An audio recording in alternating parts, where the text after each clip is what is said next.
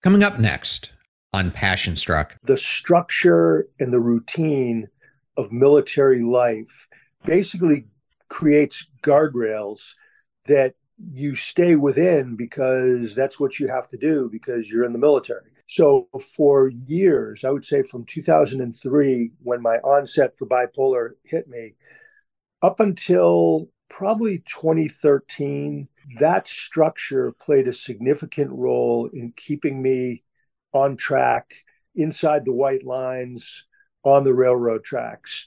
But by 2014, my mania and bipolar disorder had progressed to such a level that those parameters no longer were enough to keep me in line. And I just started to go out of control. And that's when people started sending in anonymous complaints to the chain of command describing my behavior, which read like a listing right out of the psychiatry manual of someone with mania. Welcome to Passion Struck. Hi, I'm your host, John R. Miles, and on the show, we decipher the secrets, tips, and guidance of the world's most inspiring people and turn their wisdom into practical advice for you and those around you. Our mission is to help you unlock the power of intentionality so that you can become the best version of yourself. If you're new to the show, I offer advice and answer listener questions on Fridays. We have long-form interviews the rest of the week with guests ranging from astronauts to authors, CEOs, creators, innovators, scientists, military leaders, visionaries, and athletes. Now, let's go out there and become Passion Struck. Hello, everyone, and welcome back to episode 346 of Passion Struck, ranked by Apple as one of the top 10 most popular health podcasts and the number one alternative health podcast. Thank you to all of you who come back to the show every week to listen and learn how to live better, be better, and impact the world. Passion Struck is now on syndicated radio on the Brushwood Media Network. Catch us Monday and Friday from 5 to 6 p.m. Eastern Time on your evening commute on Apple Music, TuneIn, or wherever you listen. If you're new to the show, thank you so much for being here. Or if you simply want to introduce this to a friend or a family member, we have episode starter packs, which are collections of our fans' favorite episodes that we put in convenient topics to give any new listener a great way to get acclimated to everything we do here on the show. Either go to Spotify or passionstruck.com/starter packs to get started. And in case you missed it, earlier in the week, I interviewed two amazing guests. The first was my friend, Harvard professor and #1 New York Times bestselling author, Arthur Brooks. And we explore Arthur's new book, Build the Life You Want, which he co-authored with Oprah Winfrey. In this episode, we invite you to begin a journey towards greater happiness no matter how challenging your circumstances may be. Drawing on cutting-edge science and years of helping people translate ideas into action, Arthur shows you how to improve your life right now instead of waiting for the outside world to change. The second was with Robin Steinberg, an American lawyer and social justice advocate who is the chief executive officer at the Bail Project. We discuss her book, The Courage of Compassion, a journey from judgment to connection. And if you like those episodes or today's, we would truly appreciate a 5-star rating and review and sharing it with your friends and family. We and our guests love to hear from our listeners, and those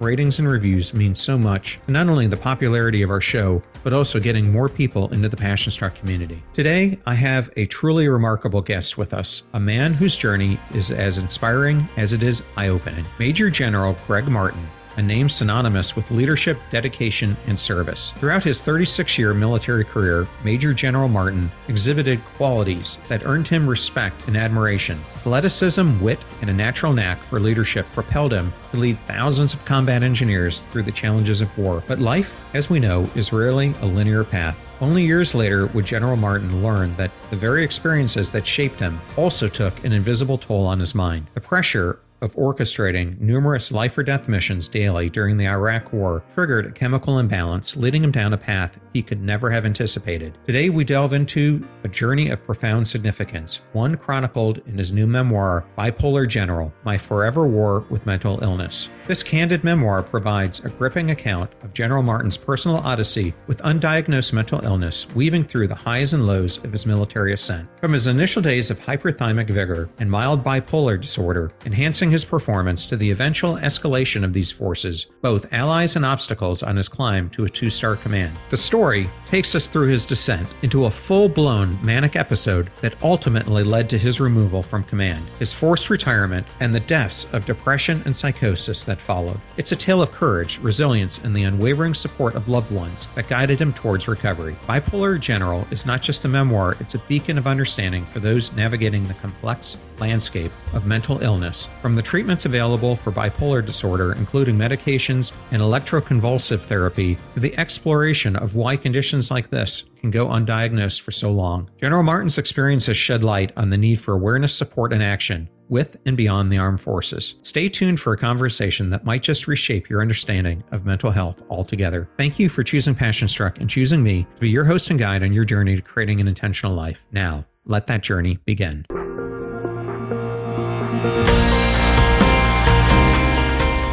I am absolutely thrilled to welcome Major General Gregg Martin to Passion Struck. Welcome, Gregg. Hey, thanks a lot, John. It's really an honor and a privilege to be on with you. It's an honor and a privilege to have you on as well, sir. And thank you for joining us. Can you start by sharing what inspired you to write Bipolar General and what you hope readers will take away from your story? Sure. What inspired me to write the book was that I had been through a very intense bipolar experience after a very successful military career. And I figured I owe it to a really human race to tell my story, the good, the bad, the ugly, the raw, jagged details of what it's like to go through bipolar disorder in an acute state. And once I got diagnosed back in 2014, I said, I'm going to tell my story. The wiring of my brain got damaged, my chemical balance went out of whack, and then I had a really tough, difficult journey through bipolar hell, where eventually I was able to get the right medication, the right therapy, the right lifestyle to launch a journey of recovery. And it just dawned on me that this disease is 3 to 4% of the population, which is a lot. And it's generally not all that much talked about because there's stigma, shame, embarrassment, none of which affected me at all, because to me, the stigma is absolutely illogical. It would be like having a stigma about cancer or diabetes, which, just like bipolar disorder and other mental illness, are physiological in nature. So there's no need for a stigma. It just doesn't make sense.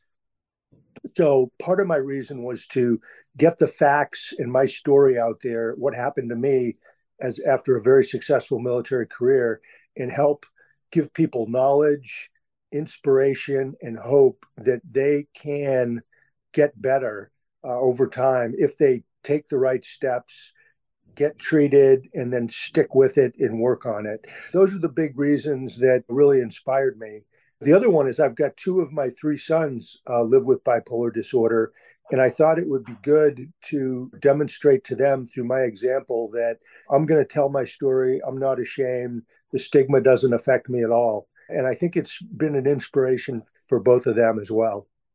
Thank you for that. And I was hoping we could take a couple of steps back on your journey so that the audience can get to know you a little bit better. Can you discuss your early life and what motivated you to pursue a career in the military? Sure. My early life was marked by very high energy, enthusiasm, drive, problem-solving ability, creativity, and the like.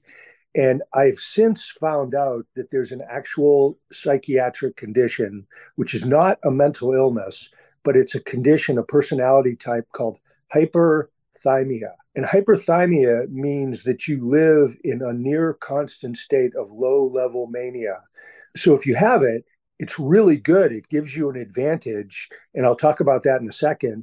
But the disadvantage is that if it creeps ever higher, which happened to me, it went up and up year by year, decade by decade, and it then can very easily move into real mania and bipolar disorder, which is what happened. So what happened to me, and why did I join the military? Coming out of high school, I'm a good athlete, student, leader, and I wanted to go to the best college that I could go to, but my family didn't have much money.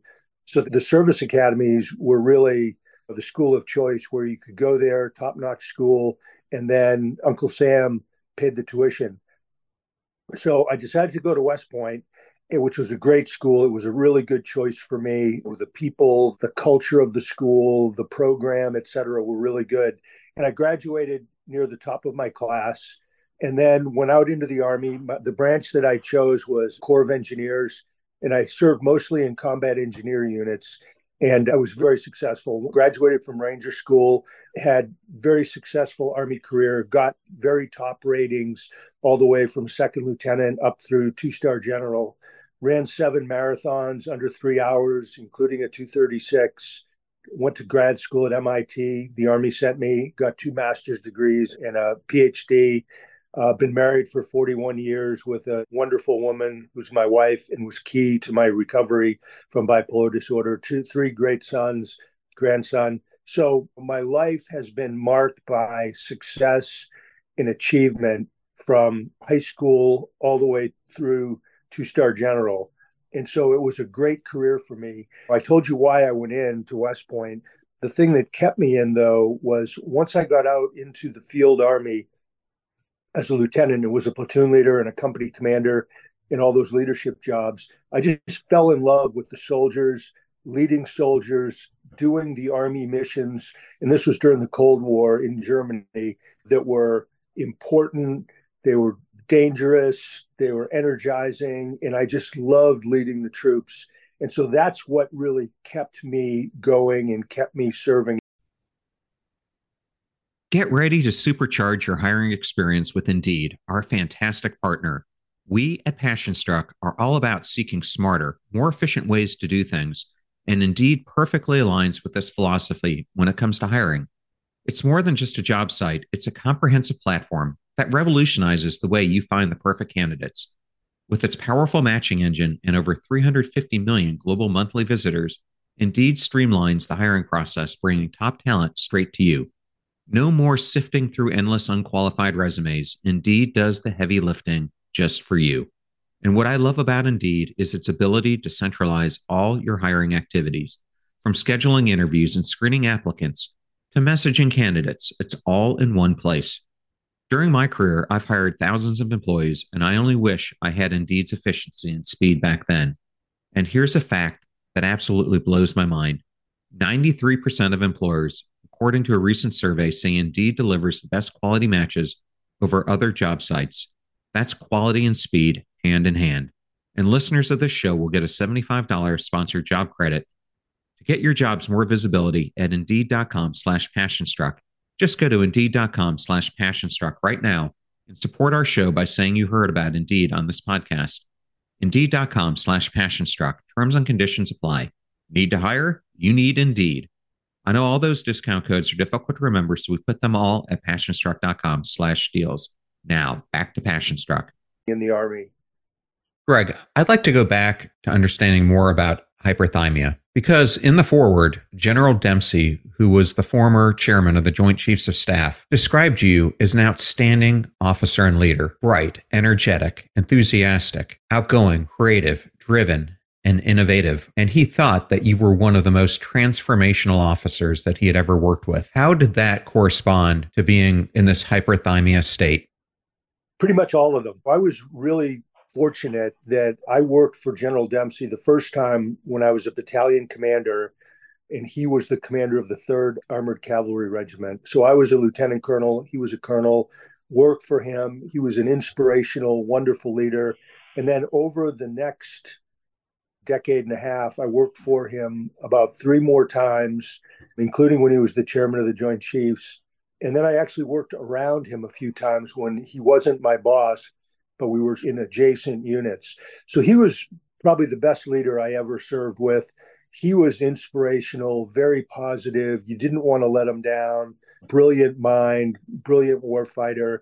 He got to know me really well, initially as a battalion commander prior to my onset of bipolar disorder, but clearly at a high state of hyperthymia.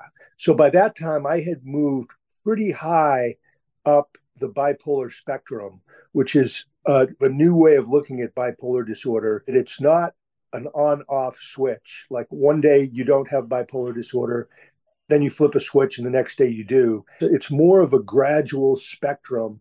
And so when General Dempsey had first been my boss, I was 43 years old and was fairly high up the spectrum.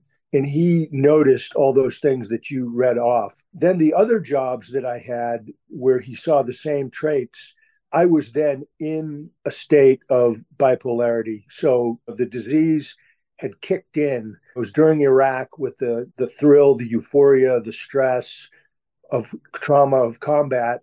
That's what triggered my genetic predisposition for bipolar disorder. And I went into a state of mania for the most part. And the mania was high functioning. It wasn't super high. So it wasn't a destructive, out of control mania.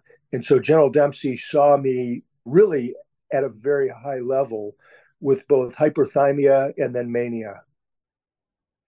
General Martin, I was hoping that you could take us back for a moment when you first realized that something was amiss. Because the way I understand it, this was a slow progression. And when it was in its mildest states, it actually produced an environment in which you thrived. But as it progressed, it started to hamper your abilities and ultimately culminated in severe mania and depression. Correct. After my onset in Iraq, I felt great. My performance went up, my energy level and so forth all went up.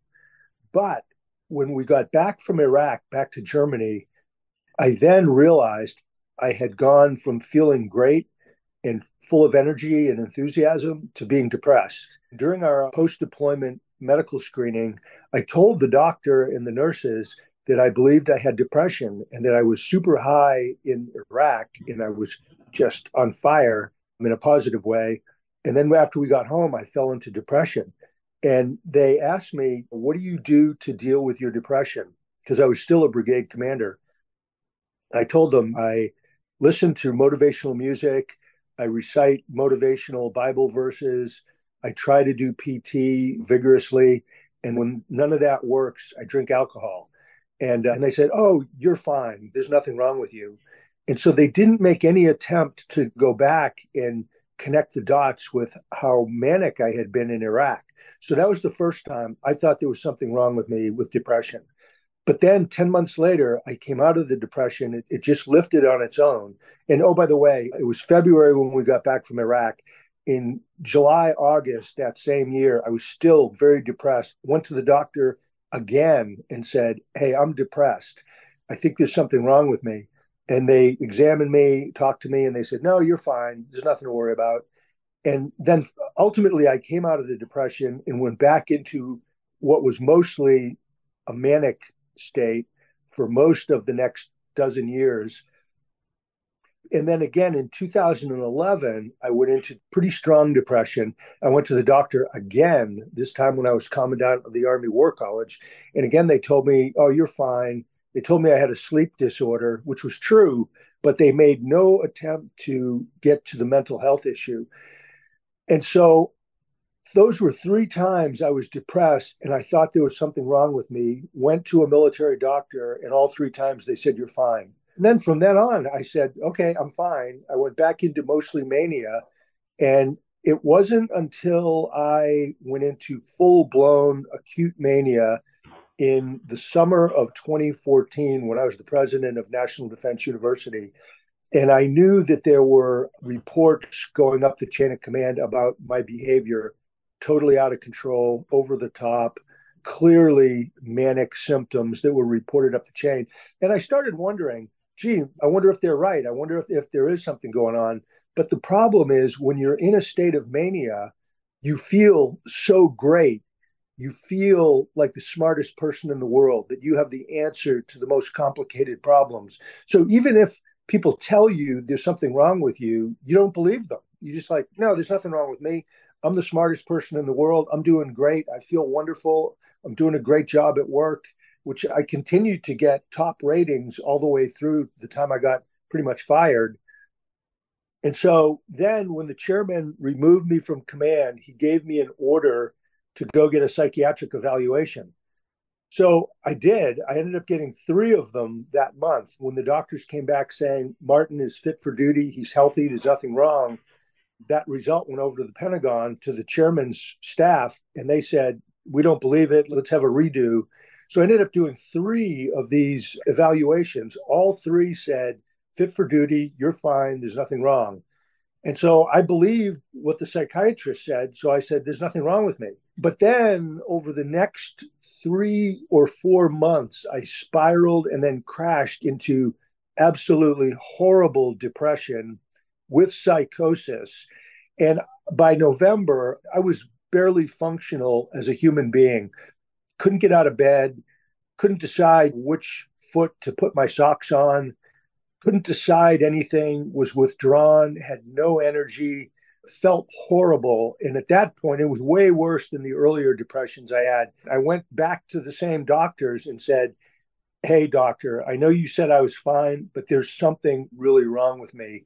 And it was at that point, the psychiatrists were able to connect the dots that I had been in a very high level, which was mania, and now I was in a very low state. And they correctly diagnosed me with bipolar disorder type 1, which is real mania and real depression. And then they diagnosed me as well with psychosis, which accompanies about 50% of people with bipolar disorder also experience psychosis, which is typically a combination of delusions and hallucinations. The delusion is to ardently believe something is true that is, in fact, not true.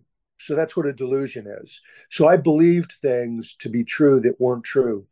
Hallucinations are seeing, hearing, or feeling a reality that is not real. So it could be seeing visions, could be hearing voices. It could be like in my case, I mean, I actually had the experience that I was, flying and outside of a plane, that I actually rose up in the air and was flying. And that's not reality. I never flew. It didn't happen, but I felt as though I did, and I believed it to be true. So people who might not be familiar with bipolar disorder, you've provided some of the symptoms, but could you provide maybe a 50,000-foot level overview of what it is and how it affects individuals? Because I think sometimes people confuse bipolar with schizophrenia. Sure. So bipolar disorder is characterized by the psychiatric community as a mood disorder. And so the nature of bipolar disorder is that you cycle between high elevated states, which are called mania, and then you cycle or swing into very low, down, depressed states. You cycle between mania and depression. There's several different varieties and flavors of bipolar disorder. I had bipolar disorder type 1, but there are several other types that you can have. I think everybody understands pretty much what depression is and what the characteristics and symptoms are. Very low energy, hopelessness, no interest in anything, things that you used to be all passionate about, you don't care about, you don't want to do, you feel miserable. Oftentimes you either sleep all the time or you can't sleep at all. As far as diet goes, you either eat constantly or you lose your appetite and you don't eat at all. Let's see, what other thing? Lose all interest in sex. You oftentimes are confused. You are withdrawn. Again, you have no interest in pretty much anything. And those are some of the main symptoms of what depression is. And it goes way beyond being sad or feeling down, because what depression is that the biochemistry of your brain, the chemicals that produce happiness, are basically your brain stops making them. So your brain goes from active and alive and energetic to it just basically quiets down to the point where it actually goes black. You're totally hopeless. And it's because those critical biochemicals are not being produced by your brain, or they're being produced at such a low level you can barely function. The other characteristic is rumination. You continuously going through your entire life, every mistake you ever made. You're extremely negative and pessimistic about everything, to include the future. Oftentimes you have continuous thinking and ruminating about death and dying. And you also often have suicidal ideations. And people in severe depression oftentimes die by suicide. In fact, a person with bipolar disorder, their probability of suicide is 30 to 40 times higher than people without bipolar disorder. So, very dangerous disease and condition to be in. So, I covered the depressed side. The manic side is just the opposite: extreme energy, don't need sleep, extreme enthusiasm, rapid speech. For me, when I was in full blown mania, I was sometimes talking for hours at a time. If it was a 50-minute meeting, it might go for 2+ hours. You are so enthusiastic and bubbly, it seems weird and strange. You have grandiosity where you have these incredible ideas that you're on a mission from God. For me, I thought I held the key to world peace. I thought I was the smartest person in the world. I thought there was no problem I couldn't tackle and solve. I believed that I was on a direct mission from God and that He had made me in the US military analogous to the Apostle Paul, who was really the builder of the early Christian church. And so I thought I was on that kind of a mission, this grandiosity. Another big symptom that hit me hard was religiosity. So extreme religiousness, to where I was doing 20 to 30 significant religious events per week, going to multiple churches, multiple Bible studies, memorizing dozens of Bible verses, multiple prayer breakfasts, doing discipleship training at 3 different groups, and on. There was a period where I was going to an evangelical, charismatic church, going to a Presbyterian church, and then I would go to 2 or 3 Catholic services, getting communion at all of them. There was a period where I went to Mass every day for 49 days and did confession every single day with the priest. So I was extremely over the top religiously. Other symptoms of mania are recklessness, where you don't have the normal self-control and checks on your behavior, and spending tremendous amounts of money on things you don't need, buying all kinds of extravagant things. Another one that's common, but thank God it didn't strike me, is a wild, promiscuous sex life, where a lot of people with mania just go wild in that regard. And again, I was really fortunate I didn't have that. What causes this manic behavior is your brain chemistry is out of whack, and your brain is creating too much in the way of endorphins and dopamine and other chemicals that cause this rise. When you go into depression, what happens is the brain slowly stops making as much of these chemicals and you fall into depression. And the scientists have actually done a pretty neat study where they can take colored images of the brain of somebody who is manic, and the brain is lit up with, because the brain's flooded with all these chemicals until it appears to be yellow, bright yellow, orange, red. But when it transitions into depression, it turns into dark blue, dark purple, and black, showing that the electrons and the chemistry of the brain have gone from really intensely alive to really dark and non-functional. Another common characteristic is what they call flight of ideas, where your brain is going so fast, you have one idea after another. And I clearly had that. People can't keep up with the ideas because they're coming too fast. By the time someone could begin to get their head around the first idea, I'd have 2 or 3 more. And of course, that makes it very difficult for people. That's not an easy boss to work for. The list of all of them is in DSM-5, Diagnostic and Statistic Manual 5, which is the American Psychiatric Association's Bible for psychiatry. Gregg, from commanding an engineer brigade during the Iraq War to serving in numerous leadership roles, these must have all shaped you in very profound ways. Can you reflect on how your military career significantly impacted your outlook and approach to this mental condition and the resilience that you showed?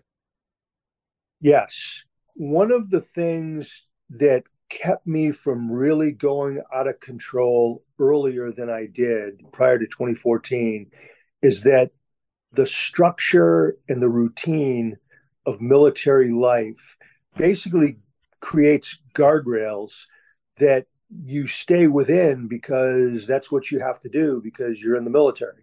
So, for example, you have to get up early, you have to go to PT, you have to be there on time, you have to be at your meetings, you need to be organized, you need to do things during the day. And then in the evening, you have to go to bed at a certain hour or you won't be able to function. For years, I would say from 2003, when my onset for bipolar hit me, up until probably 2013, that structure played a significant role in keeping me on track, inside the white lines, on the railroad tracks.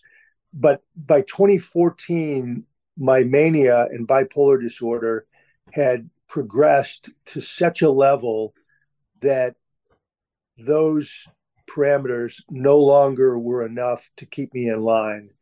And I just started to go out of control.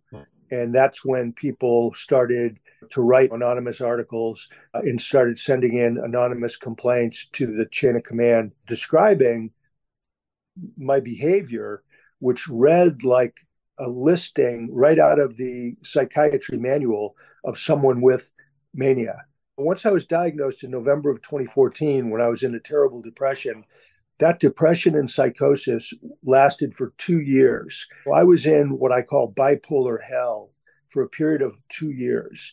I think the military helped me a lot because I didn't quit. I didn't give up. I didn't commit suicide. I tried my best to get out of bed every day. I went to my doctor's appointments. I had one friend where I lived in New Hampshire who I would go visit on a regular basis, and we would drink beer and smoke cigars. And that was one of the only social things that I did. I tried hard to get out of the house and go for a walk with my wife. And so I think the perseverance, the willpower, the mental toughness to not quit and not give up helped me quite a bit. When I got diagnosed in November 2014, even though I was in terrible mental condition, I embraced the diagnosis. I hugged the doctor. I said, "Thank you for giving me a diagnosis. I knew there was something wrong with me. Now I know what it is, and we can together get to fixing it." And when I did inpatient some months later, I had the same attitude. I really embraced the program that the doctors and the psychiatrists and the nurses they had for me. I embraced it. I worked hard at it. I did all the stuff they said because I wanted to get better. So I think the Army, the military helped me in all of those aspects. The other thing, I asked my wife, I said, "Hey, when I was such a basket case, did you think about leaving me and just, abandoning me in the marriage?" And she said, "I didn't do that because you never gave up. You never stopped trying. You always kept working and trying to get better. So I figured as long as you're trying to get better, I'll stick with you and not give up on you." So I think those are all ways the military helped me.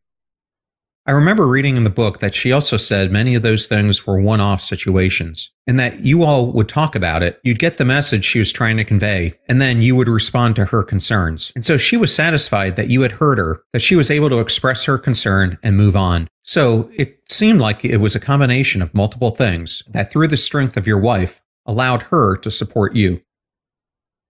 Absolutely. You described it perfectly. The book describes various treatments for bipolar disorder, from medications to electroconvulsive therapy. Can you share your thoughts on the effectiveness of those treatments and the role that they played in your journey to recovery? So nothing worked for me until I was prescribed lithium. Going back to November 2014, Walter Reed Military Hospital, the psychiatrist who diagnosed me, he probably tried 10 different medications and none of them made a difference. All they did was make me groggy and sleepy. And all I wanted to do was lay down and fall asleep. And that continued. When I left the military, I went up to New Hampshire. I hooked up with a civilian psychiatrist. He tried a couple of medications that I still to this day take 8 years later. And both of those are good medications. They're called lamotrigine and lurasidone. They're good medications for my condition, which was bipolar disorder plus psychosis. But they didn't do the trick. They couldn't pull me out of the depression. They couldn't pull me out of the psychosis. And then when I went to the inpatient at the VA, we did electroconvulsive therapy, which works really well for some people in lifting them out of depression. It made me feel better for a couple of hours and then it would go away. And I did it 3 days a week for a month. It didn't do any good. And it was finally in this August of 2016, my wife was at her wit's end and she called my doctor and said, "Hey, nothing's working. His depression is still as bad as ever. He still has hallucinations and delusions. There's something else we can try." And so we talked to the doctor, and the most successful medication, probably in history for bipolar disorder, is lithium, which is a natural salt that's on the chemical periodical table. It's harvested right out of the earth and then processed. But the thing about lithium is it works really well for some people with bipolar, which it did for me, but there's significant side effects. It can damage your liver, your kidneys. It gives you tremors. Luckily, I haven't had any problems. I do quarterly, so my organs are fine. I do have tremors in my hands, but we decided to try lithium. This was at the end of August, 7 years ago, and it was amazing. Within 3 or 4 days, my depression just lifted. It vanished. The psychosis went away. I felt really good. I felt like I had before coming down with bipolar disorder. And that was 7 years ago. And I literally, since then, have been day by day, month by month, on this recovery journey where it took me a little while to rebuild my marriage, rebuild my life, figure out what I was going to do, what my purpose and mission would be. And that's been a continuous journey over 7 years. And it was along that journey that I came up, my mission and purpose in life would be sharing my bipolar story to help stop the stigma, promote recovery, and save lives. And it was with that mission that I got the inspiration to write the book. And then from the book, I've published about 25 articles, given several dozen interviews, podcasts, and so forth. And the feedback has been 100% extremely positive. And I've gotten loads of emails and people get a hold of me and want to talk about mental health issues. The real success and the real turning point for me was with lithium. It was just the silver bullet, the wonder medication that turned me around.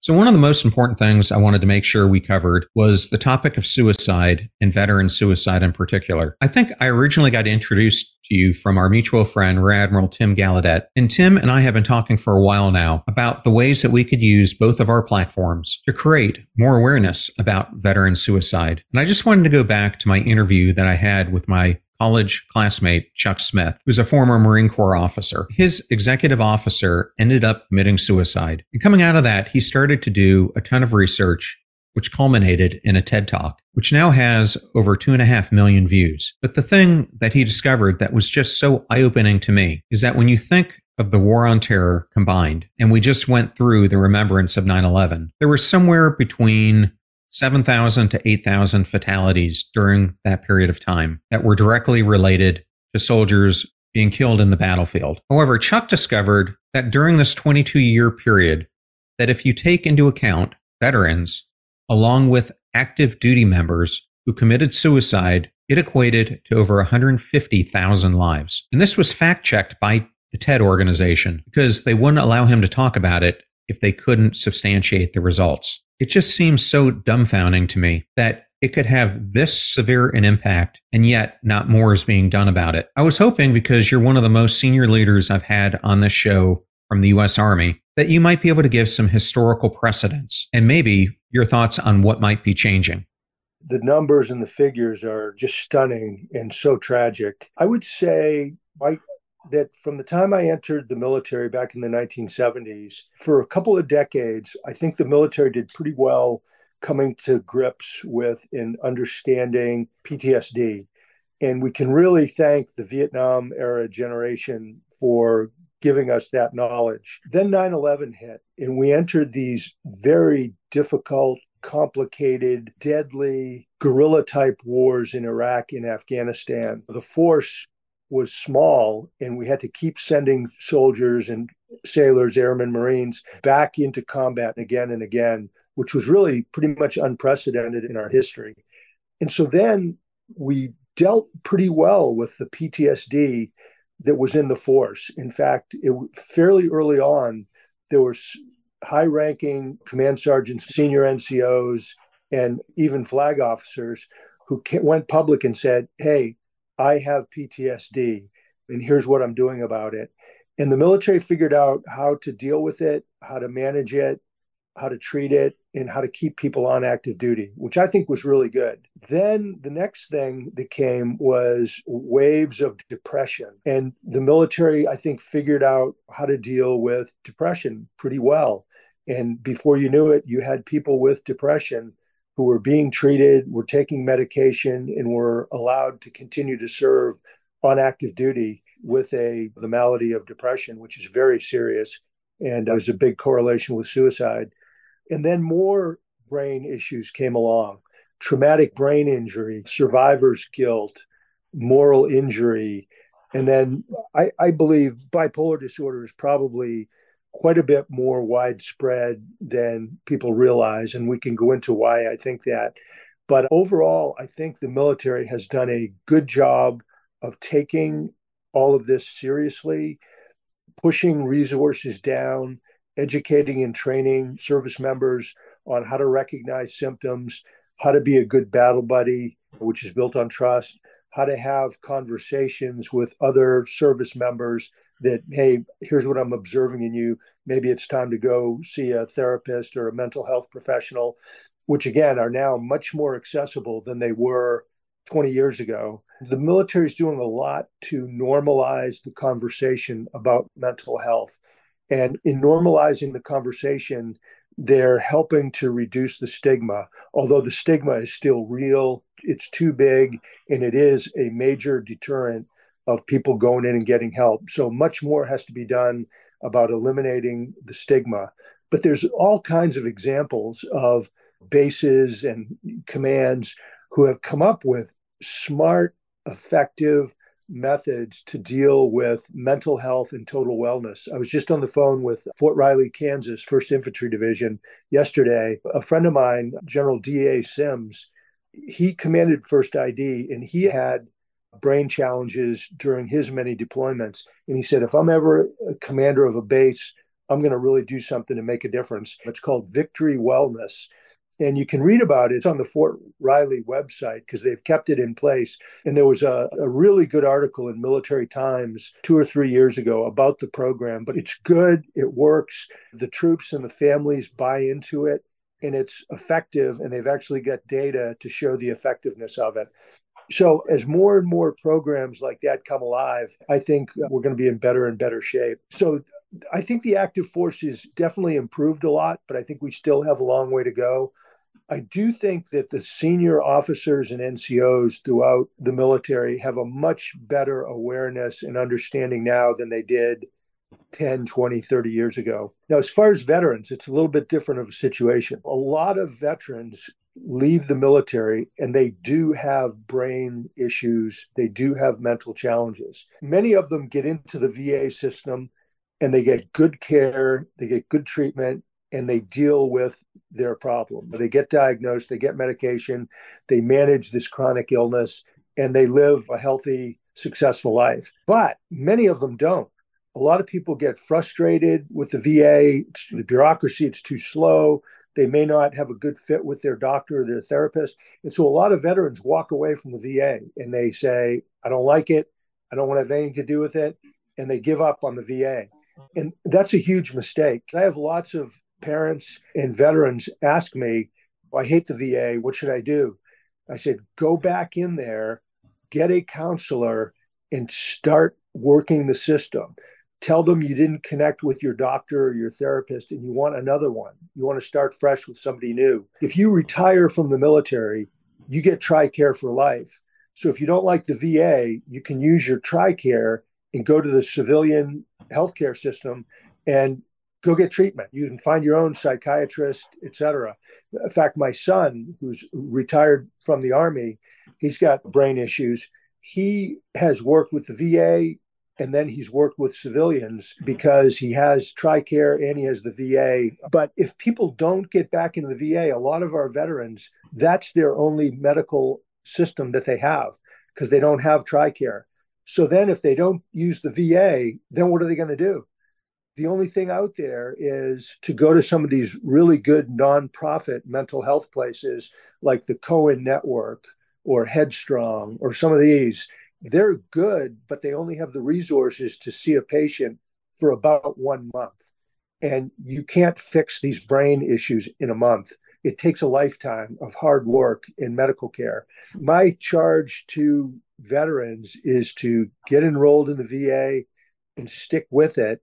And if you're fortunate enough to have private health insurance or you're retired military, and by all means, go try it in the civilian sector. There's lots of good doctors. The thing about the mental health is that if you don't deal with it and you don't treat it, it can easily lead to broken marriage, broken family, ended career, loss of finances, addiction, homelessness, incarceration, and death. That's a pretty typical path for somebody who is not dealing with their mental health. But on the other hand, if you do embrace it and you go in and get a diagnosis and get on a good treatment plan and stick with it, the chances are very good that you'll live a healthy, happy, purposeful life. And I can talk a little about what I see as the right steps to live a healthy life.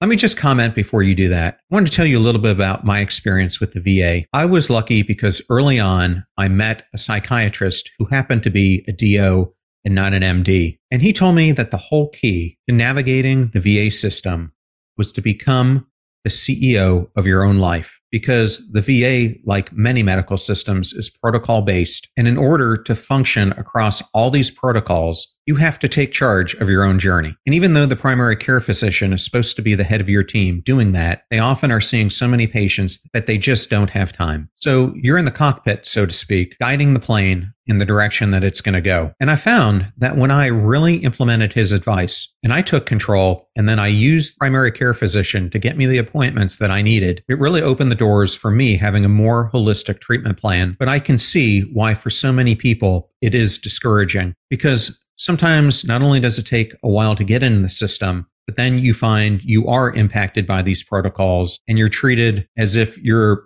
just a component of a system, but with no one looking at the complete system, which is you. But I found that when you learn how to navigate the VA system, that they can be extremely effective with their help. In fact, I found that I've been treated far better when I am in the VA than I've ever been outside of the VA. And I'm not sure if that resonates with you, Gregg, but that's what I found from my own personal experience. I agree with you 100%. I think you are exactly on target. Someone who is their own advocate and is active and engaged and stands up for themselves and works with the people in the system, I think will make out pretty well. I'm going to come back to the keys that you just mentioned about living a fulfilling life in just a second. But before I do, I wanted to make sure we came back to bipolar disorder, because at the beginning you mentioned that it impacts, I think you said 5% of the population. I looked it up before I came on the show today, and it said that 7 million people in the United States alone were impacted by it. Can you provide some context to the prevalence of bipolar disorder, who it impacts, and why raising awareness for it is so important? Depending on which source you go to, typically some sources on mental health say 2 to 3%, others say 3 to 4%. And then I've also read places that said 5%. So it's a fairly wide discrepancy on how many people actually have it. But bipolar disorder can strike anybody of literally from childhood into pretty old age up through the 60s. It hits rich people, poor people, enlisted, flag officers, smart people, educated, poorly educated, dumb people, rich, poor, etc. So it can hit anybody, male, female, gay, straight. It's an equal opportunity destroyer of lives. The typical onset happens between the ages of 18 and 25. That's when most people come down with bipolar disorder if they're going to get it. But there are people earlier than that and people later than that. Like for me, my onset wasn't until I was 47, and they call that late onset bipolar disorder. So, one of the reasons I think there is much more bipolar disorder in the military than anybody talks about is the ages of onset, typically 18 to 25. That's exactly the same years that we bring people into the military, between 18 and 25. The characteristics of low-level mania and mania are drive, enthusiasm, energy, etc. And those are exactly the same traits we look at in people that we want to sign up for the military. The way bipolar disorder is triggered is that you have a genetic predisposition, and then it's a stressful, traumatic event that triggers it. From the moment people enter the military, their life is full of stress and trauma and the types of things that can and do trigger the genetic predisposition. So all of those things to me are almost like a perfect storm of overlaying the age, the type of people, the lifestyle that would promote and advance the amount of bipolar disorder.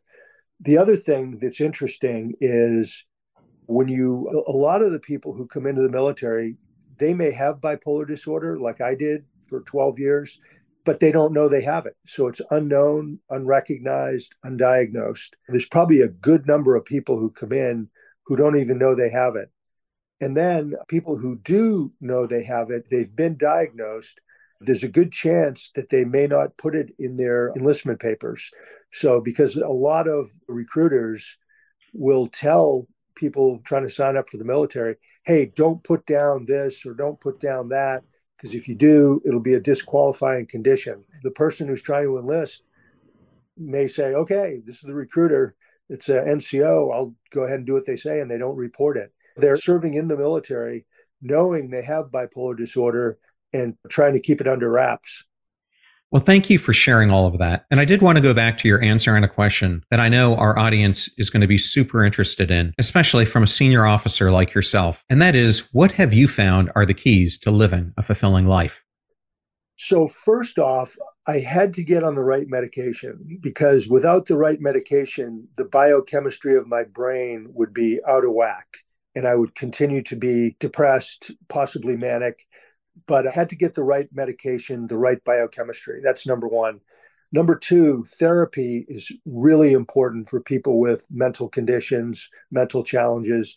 And therapists are typically trained, educated psychologists who are experts in helping you understand what's going on in your life and how to deal with problems. So that's number two.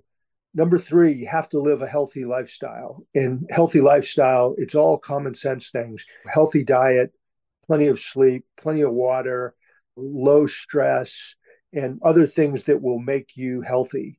All of those are necessary, but they're not sufficient to be healthy. So in order to be healthy and continue to recover, you need to take those first three things and anchor them on what I call the social platform of the 5 Ps. And the 5 Ps are, number one, people, and that's surrounding yourself with a network in a group of people who are happy, fun, and energizing that you really like to be around.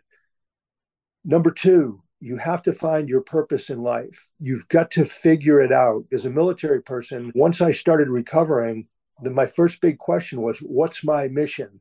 Because in the military, the first thing you do when you go somewhere is you say, what's the mission?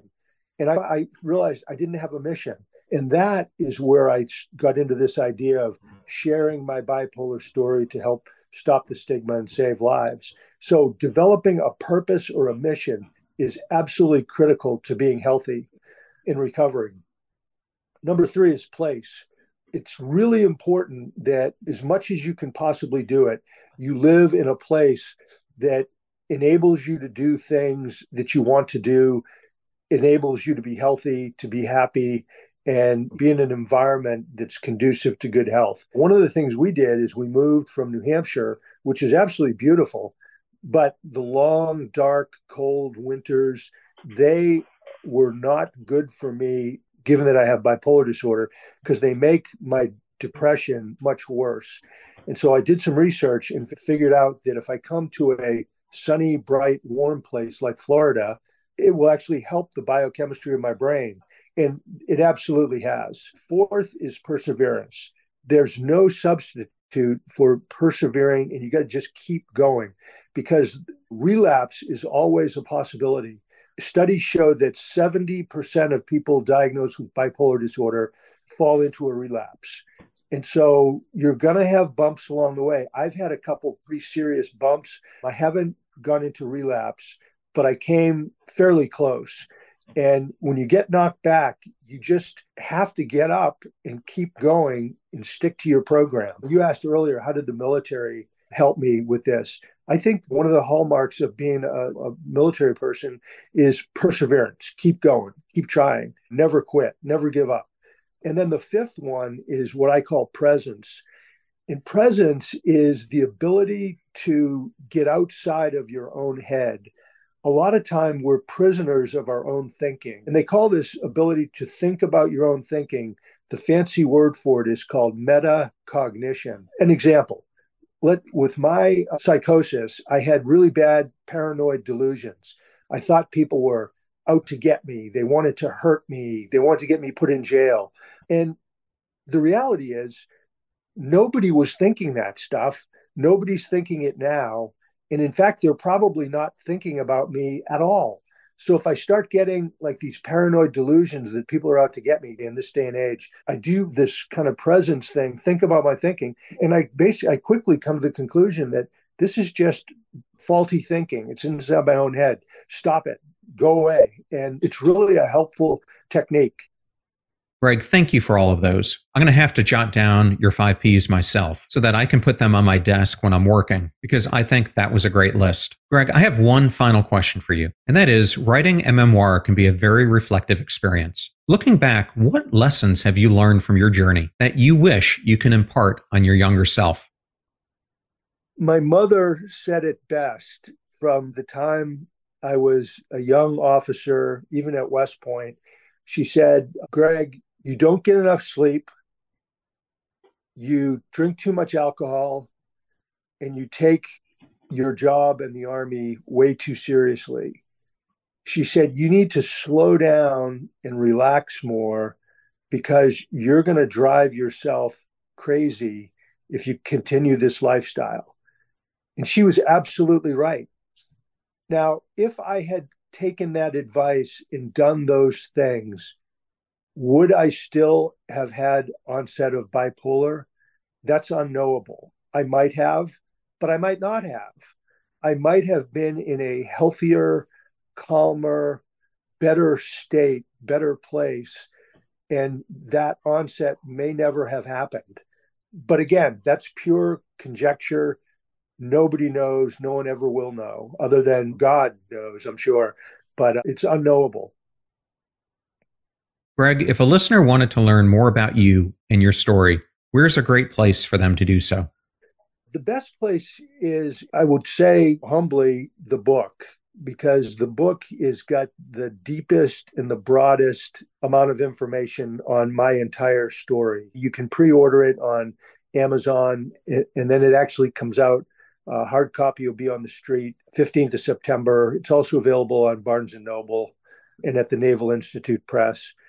But the other place is to go to my website, which is www.bipolargeneral.com. And the website is just a treasure trove of information about my story. It's got other people's stories on there, articles, podcasts, interviews. I would say that's a really good place to go. And if anybody wants to get a hold of me, my email is Gregg, Greg, Martin, Martin, 79 at gmail.com. And if you want to continue the discussion, send me an email, or you can also get a hold of me through my website. And the name of the book, John mentioned it earlier, but it's Bipolar General, My Forever War with Mental Illness. General Martin, thank you so much for joining us today. It was such an honor to have you, and thank you for what you're doing to try to help break the stigma when it comes to mental health. John, thank you. This has been an honor, a privilege. I've really enjoyed it. You asked great questions, and just thank you for what you're doing, because you're making a huge positive difference through your podcast and the work you do. So thank you very much.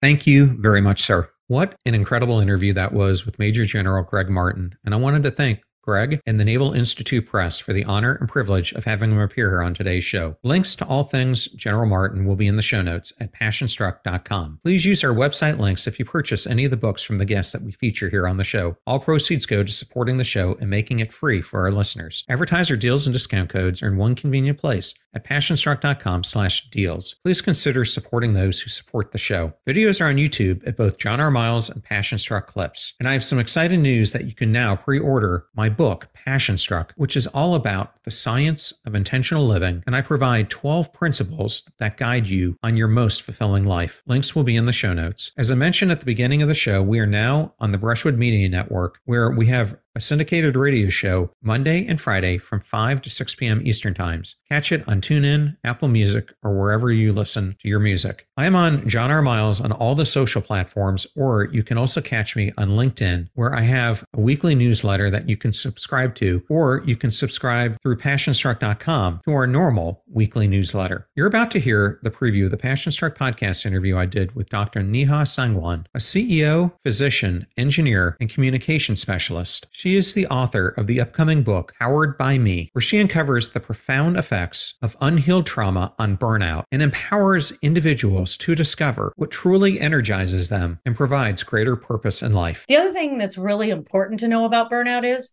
burnout happens over time. And there's 3 phases. The first phase is the alarm phase, where it almost feels like you're jumping on a treadmill that's going a little too fast.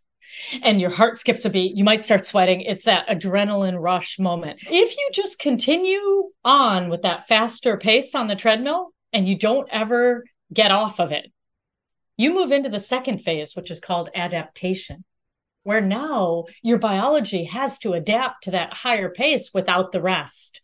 Suddenly you're going to find things like a weekend isn't enough time to recover. You're not able to catch up. And that's when that cynicism comes in. Oh, I feel like I'm heavy as bricks. I can barely drag myself through the day. And then you're in this chronic adaptation phase where you're adapting to that faster and faster pace of life. And then one more thing happens. One more thing happens, and you go sliding down the slippery slope of exhaustion.